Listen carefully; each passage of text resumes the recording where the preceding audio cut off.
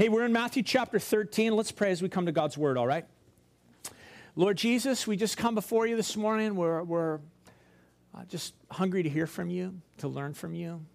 And God, we're going to bite off a big chunk this morning. We're going to fly over here. And so we just ask that your Spirit would speak to our hearts, that you would help us to have a sense of your kingdom work in this world. Your kingdom is always at work, Jesus. You are always at work. Your Spirit is at work on the face of this earth. You've planted your church here as salt and light. And so, God, we want to have greater understanding of the ways in which your kingdom functions and how it works and what you are doing. And so, Lord, we ask that you would help us this morning, that you'd give us spiritual insight, that you'd give us understanding, that your Holy Spirit would speak to us. And I pray these things in Jesus' name. Amen. Last Sunday, we left off in Matthew chapter 12. In Matthew chapter 12, we saw the conflicts that Jesus was having with the religious leaders. In fact, 3 specific conflicts in regards to the Sabbath and healing on the Sabbath, in regards to their resistance of him and the blasphemy of the Holy Spirit, and their demand for a sign. And as we come to Matthew chapter 13, we're going to start to see a bit of a marked change. And really, it starts after this chapter, but this is a significant chapter in the gospel story. And what happens here is we're going to read that very day that this last conflict happens, Jesus makes his way to the Sea of Galilee. And there he begins to tell 7 parables that tell about the function and the nature and the mystery of the kingdom of God. And so this morning, what I want to do, this is a lot, but what we're going to do is go right over the whole chapter of Matthew chapter 13 and take a quick peek at each of these 7 parables and the mystery they tell us about the kingdom of God, okay? The first 4 parables we're going to see are told to the crowd from the Sea of Galilee. The last 3 parables will be told by Jesus in a house, I think in Capernaum, likely Peter's house. And so let's check it out. In verse 1, it says this: that same day as the conflict with the Pharisees, Jesus went out of the house and he sat beside the sea. And great crowds gathered to him, and he got into a boat and sat down, and the whole crowd stood on the beach. I'm sure you can get the picture in your head. To me, I always think of this is like a Sunday school story for me, where Jesus goes off the beach a little bit on that boat and just sat in the boat and began to teach the crowds. Charles Spurgeon, who was called the Prince of Preachers, used to teach this when he taught at his seminaries, and he would say this: for preachers to be effective in the pulpit, they need to weigh at least 250 pounds so that they can properly project their voice. And so, Spurgeon, when you see drawings of him in pictures, he was a man of sizable girth, I guess might be the word. Thankfully, now we have sound systems, and I'm going to try not to reach 250 pounds ever. But I prefer Jesus' technique, definitely here. He's sitting in the boat. Jesus just used the water as an amplifier. It reminded me, as I was thinking of this, on the CCAV weekend on Friday night, we had youth church was happening here, where all the local youth groups get together, and there's a group that comes over from the city to help them out. And I went out onto my deck on Friday night across the harbor here, and I thought, that sounds familiar. And all of a sudden, I realized what I was hearing was the worship coming out of CTK right across the water, and I could hear it up on my deck, and I got a little bit nervous about how loud the youth had the sound system cranked up. That's just a lead pastor thing. But no, I got to say, it was pretty awesome. And we know how the water just amplifies. And so Jesus is sitting here in the boat, speaking across the water, amplifying his voice to the crowd. And verse 3 says, and he told them many things in parables, saying, a sower went out to sow.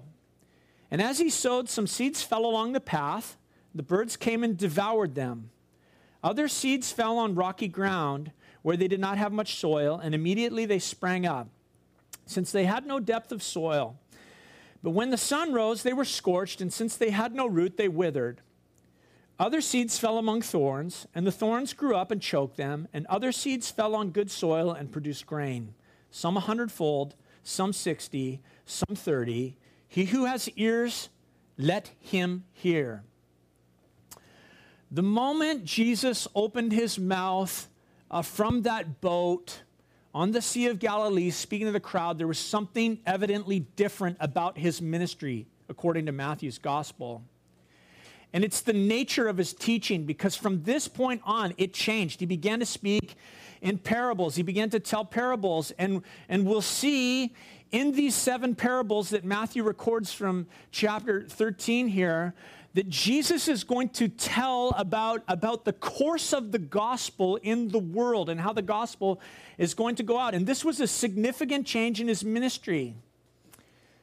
And it follows this conflict that he's had with the religious elite, and really it's because of the rejection of Israel and the rejection of his kingship. I mean, if the people of Israel would have simply received him as king, the blessings of the kingdom would have flown out of Jerusalem to the ends of the earth, and all the world would have been blessed, but instead they rejected him. And in response, Jesus is going to essentially institute a new program, and we're going to see this throughout. We're going to start to find out more about the church as we go through the Gospel of Matthew, and I think the picture of Jesus in the boat and the crowd on the shore is not just simply about amplifying his voice, but it's, the seas in Scripture are always a picture of the nations. And I see Jesus getting out in the boat, and it's almost a picture of the fact that he is going to go to all the nations. His message is going to go to all the nations. And so this first parable, the parable of the sower, tells us the story of the casting of seed over widespread area. Some falls in an area of good soil, other lands on hard soils, some others land in an area where it's hard and the birds can snatch it up, and some lands in spots where the soil is shallow and where the plant that springs up is scorched by the sun's heat, and still others land in areas where the thorns choke it out. And so Jesus tells this story, and he says, "He who has ears, let him hear." And he's going to explain this later on, so we're going to read on here. It says in verse 10, "Then the disciples came to him and said, 'Why do you speak to them in parables?'" This is new. And he answered them, "To you it has been given to know the secrets of the kingdom of heaven, but to them it has not been given. For to the one who has, more will be given, and he will have an abundance. But from the one who has not, even what he has will be taken away." In other words, Jesus says this: the one who hears and who responds to the message is going to be given further insight, and the ones who don't respond, even the little bit of understanding that they do have is going to be taken away from them. Verse 13, Jesus continues. He says, "This is why I speak to them in parables, because seeing they do not see, and hearing they do not hear, nor do they understand. Indeed, in their case, the prophecy of Isaiah is fulfilled that says, 'You will indeed hear, but never understand. You will indeed see, but never perceive. For this people's heart has grown dull, and with their ears they can barely hear, and their eyes they have closed, lest they should see with their eyes and hear with their ears, and understand with their heart and turn, and I would heal them.'" Jesus, as he begins to explain his use of parables to the disciples, quotes from Isaiah chapter 6, verse 9 and 10. This was a prophecy that Isaiah gave 700 years earlier. It was a prophecy, a word from God that he spoke to the northern kingdom of Israel. And essentially this message from Isaiah sealed the doom of the northern kingdom. After this message that Isaiah proclaimed, what God did was he handed the nation over to the Assyrians, and they were taken captive and they were deported from their land. And Jesus quotes the same verse, and essentially what he is doing here is that he is again handing Israel over because of their rejection of him. He spoke to a people whose hearts were hardened, whose hearing was dull, and whose eyes were closed. They didn't respond 700 years earlier when God sent Isaiah to warn them. And now they won't listen to Jesus either. This past week, Eli and I said, he said, "Let's watch a movie." And so we clicked on Netflix and I started searching around, and there was this new one up, and it was called, it was a documentary called Hitler's Olympics. And I thought, oh, well, just while he's distracted, maybe I'll start watching this thing. And it turned out to be a great documentary about the 1936 Summer Games in Berlin. And it was about how Hitler took advantage of the Olympics and he turned it into a propaganda machine for the Nazis. Really cool. And you watch this old footage of Hitler and the way that he would speak, and the crowds were mesmerized by his speeches, and it seems like they were eating out of the palm of their hand. But what we actually see from Jesus is very different than those tactics that Hitler used. He's not going to force himself on people, on those who reject him. You know, the nation of Israel and the people to whom Jesus had been proclaiming that the kingdom of heaven is at hand had all the evidence they needed to make an informed decision about him. You know, they wanted to listen to him. They wanted to have their ears tickled by him, but they did not want to hear. You know, in Scripture, listening and hearing are two very different things. And so Jesus began to speak in parables so that those who only wanted to listen could just listen. And those who wanted to really hear what he was saying could dig in and press in and look into the things what he was saying and then act on them and respond to what they heard. And so Jesus says this in verse 16 to his disciples. He says, "But blessed are your eyes, for they see, and your ears, for they hear. For truly I say to you, many prophets and righteous people long to see what you see and did not see it, and to hear what you hear and did not hear it." See, compared to Israel as a nation who was unbelieving, the disciples were blessed because they had eyes that wanted to see. They had ears that wanted to hear, and they were blessed because they were seeing things coming to pass that the prophets had longed to see and that the prophets were confused about, actually. This is where these parables are very interesting, because Jesus is wanting those who are willing to dig into what he says to understand the things that the prophets were confused about. And so Jesus explains the parable of the sower, verse 18. "Here then is the parable of the sower. When anyone hears the word of the kingdom and does not understand it, the evil one comes and snatches away what has been sown in his heart. This is what was sown along the path. As for what was sown on rocky ground, this is the one who hears the word and immediately receives it with joy. Yet he has no root in himself, but endures for a while. And when tribulation or persecution arises on account of the word, immediately he falls away. As for what was sown among the thorns, this is the one who hears the word, but the cares of the world and the deceitfulness of riches choke the word, and it proves unfruitful. As for what was sown on good soil, this is the one who hears the word and understands it. He indeed bears fruit and yields, in one case 100-fold, in another 60, and in another 30. And so in this explanation, boy, we could just go deep here. But as I said, today we're going to do a flyover. The seed is the word of God, Jesus tells his disciple. And the seed of God's word lands on 4 types of soil. And Jesus tells us that the soil represents different types of hearts that people have. The first soil is hard. It's a trampled down path. It's compacted. Hard enough that the seed can't penetrate into the soil. It can't get root, and so it stays on the surface. And so what happens? The birds of the air swoop down and they eat the seed. Now in Scripture, in parables, the birds always represent evil. They represent the evil one who wants to come and steal the word of God. And so that's the first soil. One word that's hard.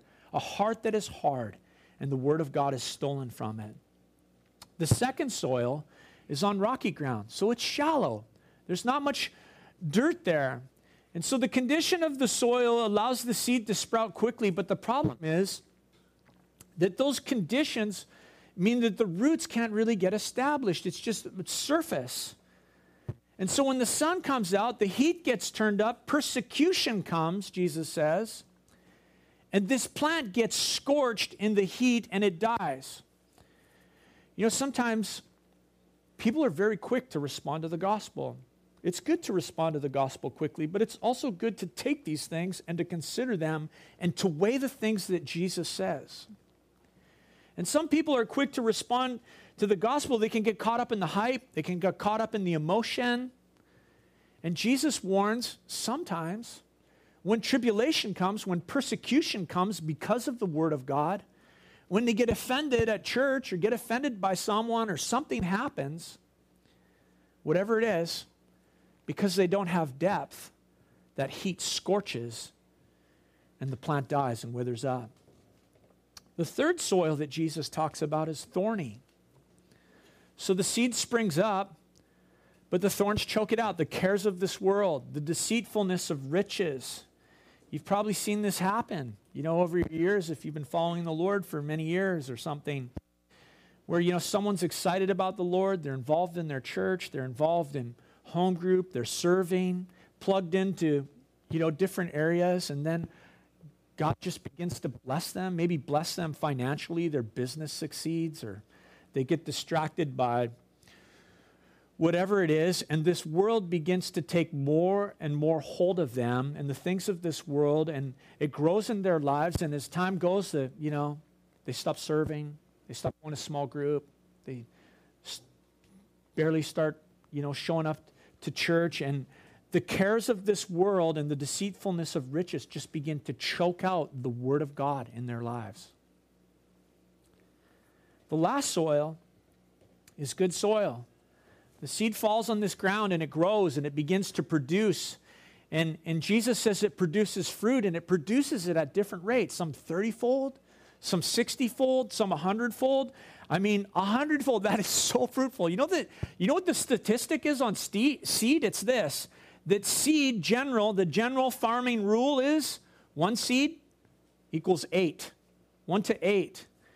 And so what we read here, so, even 30-fold, 60-fold, 100-fold, 30-fold is miraculous fruit, the kingdom of God at work.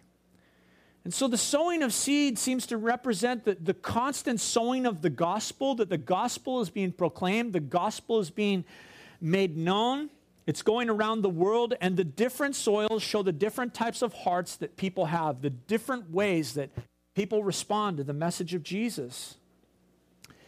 And it's a helpful parable because it helps you when you're wanting to serve the Lord and sow the seed of the word to,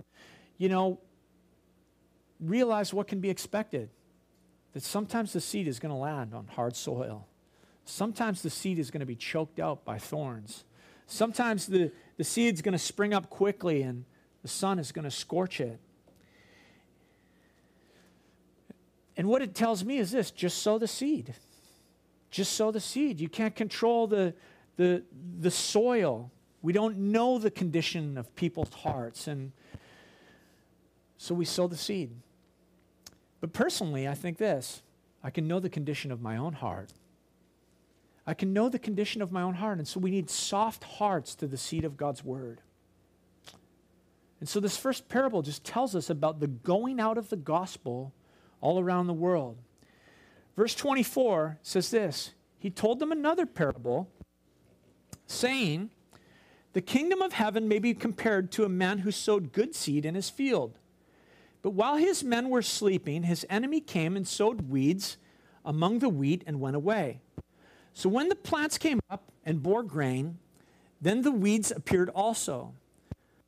And the servants of the master of the house came and said to him, 'Master, did you not sow good seed in your field? How then does it have weeds?' He said to them, 'An enemy has done this.' So the servants said to him, 'Then do you want us to go and gather them?' But he said, 'No, lest in gathering the weeds you root up the wheat along with them. Let both grow together until the harvest. And at harvest time I will tell the reapers, gather the weeds first and bind them in bundles to be burned, but gather the wheat into my barn.'" Similar parable to the first one in a sense. It's farming, it's the sowing of seed. And in this one, an enemy sneaks into the field under the cover of darkness and sows weeds amongst the good seed. Other versions, maybe if you got a different version, King James or New King James, or another one calls it tares. the weed's tares. Tares is an inedible plant. When it sprouts up, it's difficult to tell it apart from wheat, actually. When it comes up out of the ground, it looks very similar to wheat all through the growth period, and you can't tell it apart. And so here's these weeds. They come up, they take up space, they steal nutrients, they produce nothing, and you can't identify them until finally the grain comes to fruition at harvest time. Then you can go, oh, that's tares and that's wheat. Jesus is going to explain this one further, so we'll keep cruising. He put another parable before them, saying, the kingdom of heaven is like a grain of mustard seed that a man took and sowed in his field. It is the smallest of all seeds, but when it has grown, it is larger than all the garden plants and becomes a tree. Birds of the air come and make their nests in its branches. So Jesus now continues here in his explanation of what the kingdom of heaven is like. If we back up for a moment here, let's just recall where he's going, because you got to stay on track with Jesus and what the theme and the context is.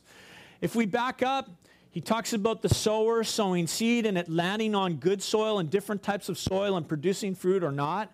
Then he talked about a field where there are weeds that were deceptively sown in amongst the wheat. And now Jesus likens the kingdom of God to one of the smallest seeds, a mustard seed. Mustard seed is one of the smallest seeds, but Jesus says this, it's planted and it becomes a large plant. And in his parable, in fact, the mustard seed grows and it becomes a large tree. Now, you know what? I read that and I think that's amazing, don't you? That is an amazing thing. I think, wow, that is amazing growth. This little tiny seed is going to become this massive tree. But Jesus' point is actually this, not that this is amazing growth, but that this is unnatural growth, that this is not normal. And this is important to this parable. You see, mustard seeds do not grow into a tree. You know, I had the privilege, we were in Israel in March, and the mustard was in blossom all over the place. And so, almost every day somewhere, I was picking mustard and just chewing on it because I just thought, wow, this is cool and unique, and we're in the Holy Land. And the thing about mustard seed is that it actually doesn't grow into a tree. And so in this parable, this little seed, it's a herb. It's a shrub. It's a little tiny plant. And so in this parable, this little seed grows unnaturally. It grows abnormally until it's so big that the birds are roosting in its branches. Jesus doesn't explain the parable. He's going to go on, he's just going to tell another one. You know, when you read about this parable, and over the years I've heard lots of things about it, I'm sure that you have. Lots of people say that this is an amazing parable about the growth of the kingdom, that it's amazing, this little seed, and it becomes a tree, and the birds roost in it. But again, the thing is, mustard seeds don't grow to become a tree, and they don't grow large enough for birds to nest in them. See, throughout the Bible, birds, like in our first parable, are a picture of what? Evil.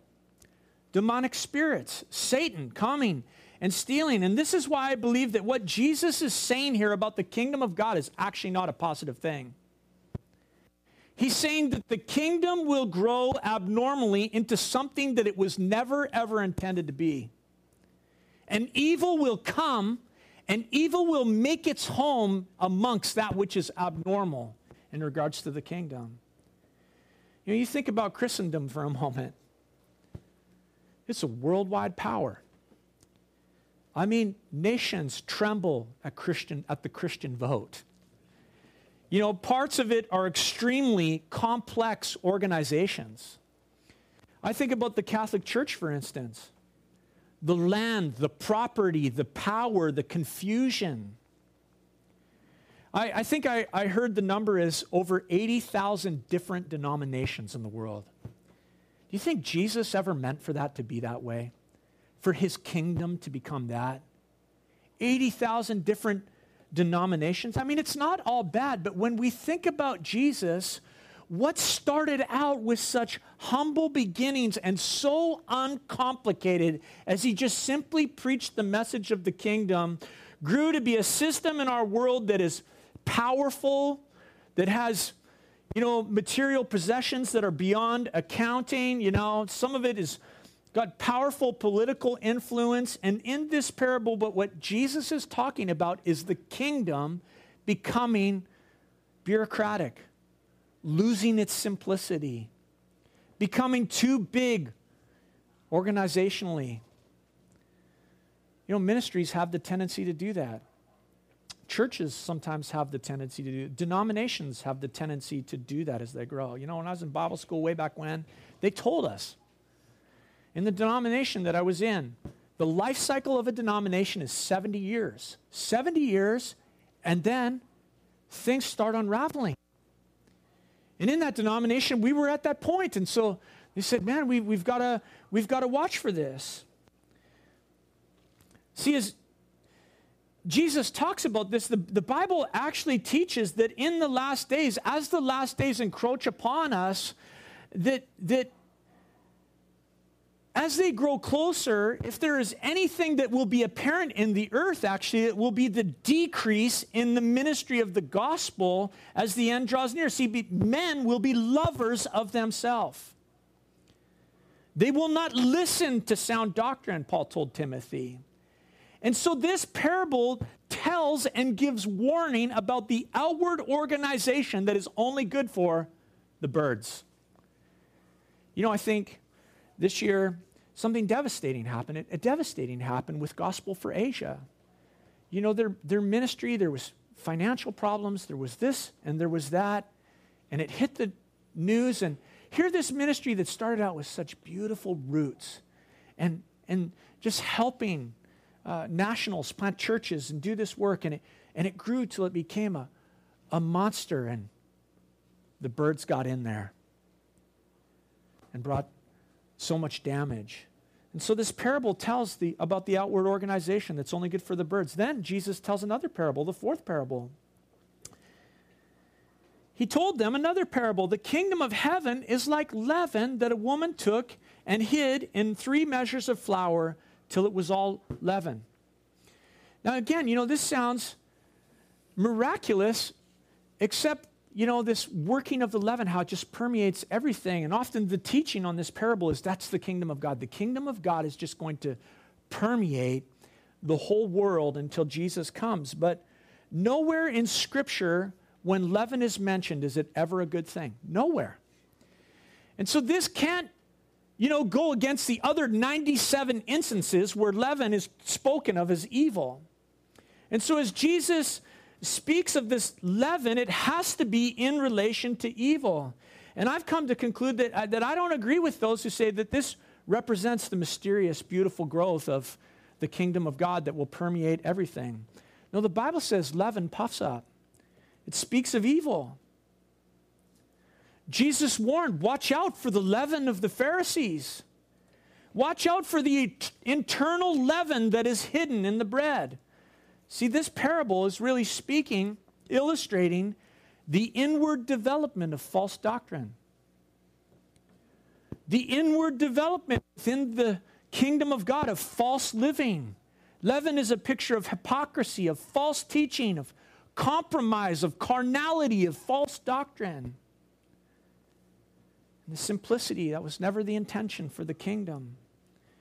A couple years ago, we were down at our pastor's conference, and there were some guys there speaking, creation science guys, and they were just, they're so passionate about Genesis and about the interpretation of the Scripture. And I was just stunned the more they talked, because they talked about how so many seminaries in North America that were once good Bible training centers have come to the point and place where they only pay lip service to the literal interpretation of the Scriptures. They only pay lip service to the doctrine of inerrancy of the Scriptures. Most have drifted. They've drifted on their interpretation of certain Scriptures. They've drifted on their interpretation of the Genesis account. I think about the church today and some of the things that we're seeing within our culture. There are very simple issues that the Bible calls sinful, and there are people within the context of the church saying, no, we're unsure about that. We don't know what the Bible says, when the Word of God declares it very clearly. Satan is working very hard to introduce false teaching and false living and false doctrine and hypocrisy into the ministry of the Word of God. From the early days of the church has always been battling these things. And this parable that Jesus tells about the leaven making its way through the flour is about the internal deception that will sneak and make its way in. And I think, well, then what is the safeguard? What keeps the church safe? And it's this, my friends, the Word of God. Not departing from the truth of the Scriptures. Stay in the Word. You know, I would tell you, don't count on the preacher. Don't count on the pastor for your food. You have to get in and learn to feed yourself from the Word of God and know the Scriptures and grow your appetite and your hunger for the Word of God. Grow in your skill and the handling of the Word of God. Because in these days, the leaven is moving through the kingdom. All these things, verse 34, Jesus said to the crowds in parables. Indeed, he said nothing to them without a parable. This was to fulfill what was spoken by the prophet. I will open my mouth in parables. I will utter what has been hidden since the foundation of the world. Then he left the crowds and he went into the house. And his disciples came to him, saying, explain to us the parable of the weeds in the field. When the crowd was gone, Jesus said to the disciples said to Jesus, explain the parable to us. And I just think this is a great thing for us to do, for you and I. You know, sometimes we don't know. What does the Word of God say? Say, God, would you by your Spirit please explain this to me? Bring insight. Shine light on your Word, Lord Jesus, so that I understand. You know, sometimes even at church, we can come to church and we can just walk away and say, wow, wasn't that great? You know, now what? You know, I would say go home with the Word of God and test the things that are taught here against what you read in the Scripture. Go home and ask the Lord to speak to you further about these things. You know, if you're listening to a podcast, you know, you're listening to some teaching on the radio or Sunday morning, ask the Holy Spirit for greater clarity and insight on the things that are taught. God, what's in this that you want me to learn? And so the disciples asked Jesus, explain this to us. And so verse 37, he answered, the one who sows the good seed, totally going to explain this parable. The one who sows the good seed is the Son of Man. That's me, Jesus, he's saying. The field is the world. So the field's different in this one. And the good seed is the sons of the kingdom. The weeds are the sons of the evil one, and the evil one who sowed them is the devil. The harvest is at the end of the age, and the reapers are angels. Just as the weeds are gathered and burned with fire, so it will be at the end of the age. The Son of Man will send his angels, and they will gather out of his kingdom all causes of sin and all lawbreakers, and throw them into the fiery furnace. In that place there will be weeping and gnashing of teeth. Then the righteous will shine like the sun in the kingdom of their Father. He who has ears, let him hear. You know, Satan can't uproot a Christian. He can't uproot genuine grain that the Lord has planted. And so what does he do? He sows the false in amongst the genuine. And Jesus tells us in this parable that the good seeds represent sons of the kingdom. And in this parable, the field is not human hearts, like in the first parable. The field is the entire world. See, wherever you go, God is growing. He is sowing believers into his kingdom, sowing in true Christians. And wherever that is happening, Satan is working alongside, and he is sowing in the false. And the thing is that you often can't, tell the true from the false. You know, they go to church, they tithe, they go to small group, they speak and say the right things, whatever it is.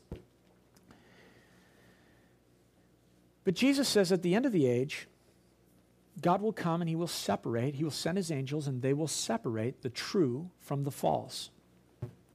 And so I would say this. As we hear this, what do? Well, I think we need to beware of the false. But the parable tells us our job is actually not to pull up the false. What's our job? To help make sure that we're planting what is true, that we're part of what is true. I think about that. I'm not in any way demeaning church discipline. I believe that the leaders of the church are called to identify wolves and to bring discipline, to identify those who are in sheep's clothing, and to deal with such things. That's one of the responsibilities of church leadership. But as I read this, we're not detectives, we're evangelists. We spread the seed of God's word. We sow the word of God, and we must bear fruit where God has planted us. And so at the end of the age, God will take care of that which is difficult for you and I. He will separate the true and the false. He will send his angels, and they will do so. And this is when Jesus begins to tell in the house 3 more parables in the privacy of the home with just his disciples there. He says this: the kingdom of heaven is like treasure hidden in a field, which a man found and covered up. Then in his joy, he goes and sells all that he has, and he buys that field. Again, as we read this, the common interpretation of this parable is that, the sinner finds Christ. Jesus is the treasure. And so when you find Jesus, you go and you do everything that you can. You sell all that you have so that you can gain Jesus. Here's the problem with that. You can't buy Jesus. You cannot earn the kingdom. You can't purchase that which God gives as a gift. And so it's helpful to consider this parable in the whole context of this kingdom theme that is just shrouded right over Matthew's gospel. You can't purchase salvation. And actually, I would say this, not only that, Jesus isn't a hidden treasure. There's nobody more famous in the history of the whole world than King Jesus. So let's consider this. There's a treasure hidden in a field. The field from the previous explanation represents the world. And the treasure, I actually believe, is this. Jesus is explaining how the kingdom is going to function. The treasure is the nation of Israel.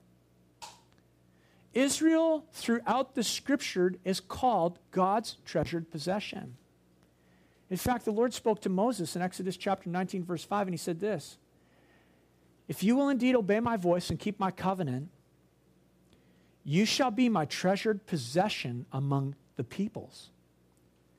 For all the earth is mine. That almost sounds exactly like this parable. All the earth belongs to the Lord. There's a treasure in the midst of it. And this is what Jesus says here. The field is the world. And so who bought the field? Come on, church. Who bought the field? Jesus. Jesus is the man who buys the field. The treasure is the nation of Israel. Israel as a nation was placed into this world, pulled or selected out of this world, I guess maybe. The word is the word to bring glory to God. That was their role, to be a light amongst the nations. But it failed. It became a nation that was hidden. It was supposed to shine, but it became hidden. And Jesus gave his all on the cross, not just to purchase the treasure, but the whole world, and he'd get the treasure as well. He'd get the treasure as well. He'd get the whole world, and he'd get the treasure. See, Jesus is beginning to explain to his disciples how the kingdom is morphing in front of their eyes. They thought it was just about Israel, but Israel has rejected him. And so Jesus is explaining, no, there's a treasure. I'm going to get the treasure, but I'm going to get the whole field as well. See, God loves the whole world. And Israel, who rejected him, still holds a special place in his plan. They are still his treasured possession. That means this: there's a future for the nation of Israel. That's why it's exciting that there's a physical nation called Israel. 1948, you know the whole story. 1900 years without a physical nation called Israel. It's telling us that we are in the last days. Yeah, they're not everything that they're supposed to be. They are not what they should be spiritually, but they are God's treasure. They are God's treasure, and one day he will establish his kingdom with them, and it'll be a glorious kingdom. Verse 45, Jesus says, again, The kingdom of heaven is like a merchant in search of fine pearls, who on finding one pearl of great value went and sold all that he had and he bought it. Again, I would say this. You and I are not the merchant in this story. We're not the ones who go and sell everything that we have to get the kingdom, because you can't buy the kingdom. The kingdom is given by the grace of the Lord Jesus. So again, the merchant who purchased the pearls is Jesus. See, this time, rather than going to the field, where does the merchant go to purchase a pearl? Pearls come from oysters. Pearls come from the sea. And in the scripture, the sea is symbolic of the nations of the earth. And so the merchant is going to go into the nations of the earth, and he is going to search for one precious pearl. And the pearl is the church. This is the church. The church is made up of those who believe in Jesus, believing Jews, believing Gentiles. You know, you think about a pearl, where they come from, it's oysters. You know, an irritating little piece of sand gets in there, and so the oyster just begins to layer, I don't know what it is, like calcium or something, some mucus over this grain of sand. And they say it takes about 7 years for a pearl to form. And the oyster just works, and it takes this thing that's an irritant in its life, and it turns it into something that is beautiful and something that is precious and something that is valuable.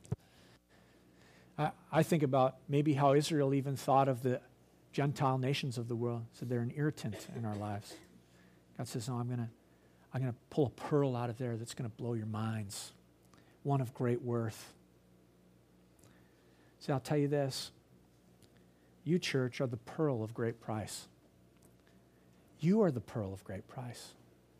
Christ died for you. He gave everything to purchase you. And you know, one of the things about a pearl is that you can't, you know, it's happening. You can't really see it going on. You can't see the pearl being formed and fashioned. And I think about the church, you know, you can't see in a lot of ways how God is working in the midst of his church. You can't see in a lot of ways how the church is influencing around the world. It's working, it's growing, it's among the nations, it's developing. And Christ is clothed, just like that piece of sand is clothed and turned into something beautiful. What is it? Christ has clothed us in his righteousness. We are the righteousness of Jesus. And I love that there's just one pearl here in this story. He's in search of many pearls, but he finds one of great value. It's a great picture of the church, not 80,000 denominations. One church, one pearl that Jesus has purchased, and he bought with his blood. So we learn that Israel is a treasured possession, yet God is going to go buy the whole field, the whole world, purchase the whole earth. In a sense, he's going to leave that treasure as hidden in the field while he goes in search of the pearl of great value. And while Israel remains hidden, we see that Christ is building his church. Verse 47. Again, the kingdom of heaven is like a net that was thrown into the sea and gathered fish of every kind. When it was full, men drew it ashore, sat down, and sorted the good containers, but threw away the bad.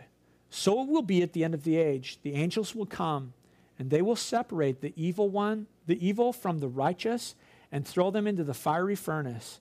In that place, there will be weeping and gnashing of teeth. The preaching of the gospel is like this net that's being cast over the entire world. It's a great picture that Jesus paints here in this parable. It's like a huge net that is gathering all types of fish. There's good fish, there's bad fish. And in the professing church, and those whomever the gospel is tossed over, we know that there are those who are true, and there are those who are false.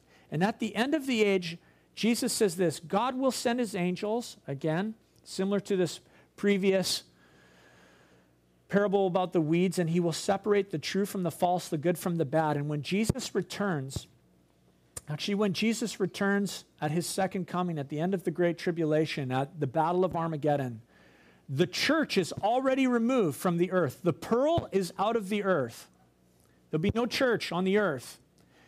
Of those on the earth at that time, Jesus will separate those who believe and those who are unbelievers. And these are people who are not part of Israel, and they're not part of the church that has been raptured. See, in these parables, Jesus is giving insight into the whole realm and reach of his kingdom. The saved will enter the kingdom, and Jesus says the bad will be thrown into the fiery furnace. And in this parable, in the parable of the weeds, Jesus is telling us about the very end of the age. And that is the time when he comes again. So he's not talking about his church. In fact, as he tells this parable, the disciples actually don't know what the church is. They haven't heard that word. They've only heard pearl of great price. That's all they've heard so far. And so Jesus is referring to this time at the end of the Great Tribulation. In verse 51, he says something interesting to his disciples, and we're going to wrap up right here. Have you understood all these things? How many of you go, yeah, I understand them all? Oh, yeah, Matt, they're so clear now that you've taught them. Have you understood all these things? Jesus said to them. And they answered him, yes. The disciples got these parables. And he said to them, therefore, every scribe who has been trained for the kingdom of heaven is like a master of a house, who brings out of his treasure what is new and what is old.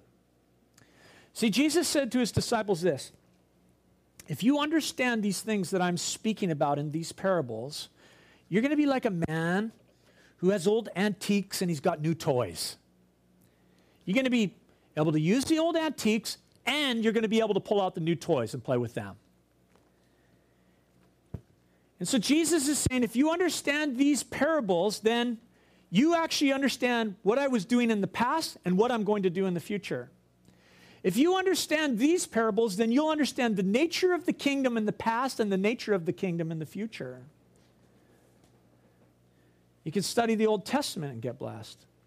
You can look at the New Testament and get blessed. You can put the two together and see how God is working his story out over the history of the ages. You can look at history and marvel at God's continuity throughout the ages. You can learn from the old. And if you understand these parables, Jesus is saying to these guys, then you'll understand what God is going to do in the last days as well. You know, when he talks about scribes, you know, throughout the gospel accounts, we always see the scribes as like bad dudes because they're in with the Pharisees. But the original scribes, the very first scribes, the men who first called themselves these scribes, were men like Ezra and the generation of Nehemiah who was with Ezra and helped leading. They were among the original scribes. They were men who brought Jews back to Jerusalem. They were men who taught the word of God. I mean, you read the story of Ezra and Nehemiah, they were days of revival for their nation. They rebuilt the city of the wall. They rebuilt protections that needed to be put in place. They rebuilt the temple. The original scribes were great teachers of truth. The problem was, by the time it got to the time of Jesus, they had turned into a bunch of Pharisees who were just worried about their traditions. And so as Jesus tells these parables to his disciples, and he says, have you understood these things? And they say, yes. Then he says this: you should be like scribes. You should be like scribes and learn to draw from the old and learn to draw from the new. In fact, the one who receives both will be a rich man. We'll just read to the end of the chapter. When Jesus finished these parables, he went away from there, and coming to his hometown, he taught them in their synagogue, so that they were astonished and said, where did this man get this wisdom from and these mighty works? Is not this the carpenter's son? Is not his mother Mary, called Mary? And are not his brothers James and Joseph and Simon and Judas?